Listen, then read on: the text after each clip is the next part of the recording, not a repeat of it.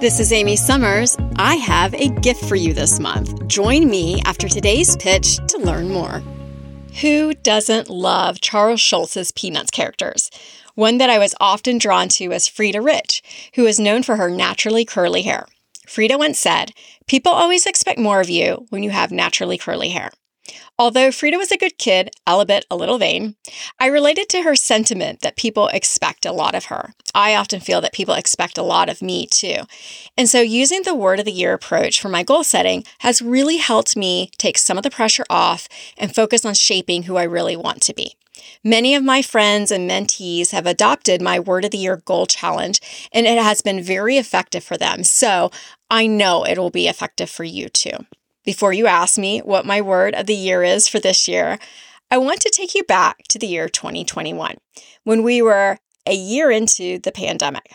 I was seeking to be the change I was now seeing in the world. So change became my 2021 word goal. And I became changed because of it.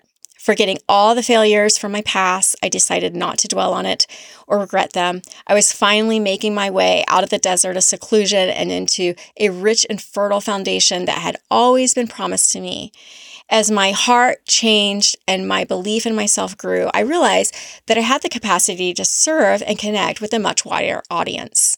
Because of this, my eyes became open to new opportunities that were always there, but now I could see clearly. The pitch challenge today: once you name, proclaim, and embed your word of the year, you must live it, and you have to be it. I was very open to change in 2021. Every time an opportunity was presented to me, I didn't react with that automatic mindset of, I can't do that, or that's not for me. Instead, I kept my mind open to the possibility of who and what I could be, recognizing that I'm a dynamic individual who is always evolving, and change can be a good thing. The biggest change I made in 2021 was moving to a new building in New York City. Now, granted, it was a couple of blocks away from my old building, but to me, at the time, I couldn't see myself leaving the neighborhood and the building I had become so attached to when I first moved to New York. But then I allowed myself to change. And now I love where I live. My new apartment is the perfect location for me to expand my virtual mentorship capabilities through inisivox.com. And it allowed me more space to accommodate my mom for very long visits, something the younger version of me never thought I would be open to. What word will be your word of the year?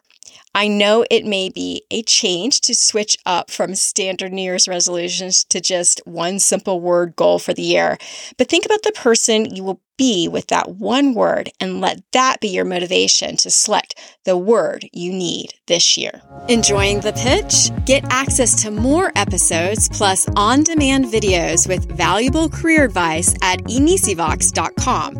Go to inicivox.com and subscribe with discount code MENTOR15 to get 1 month for free, a gift to you from me.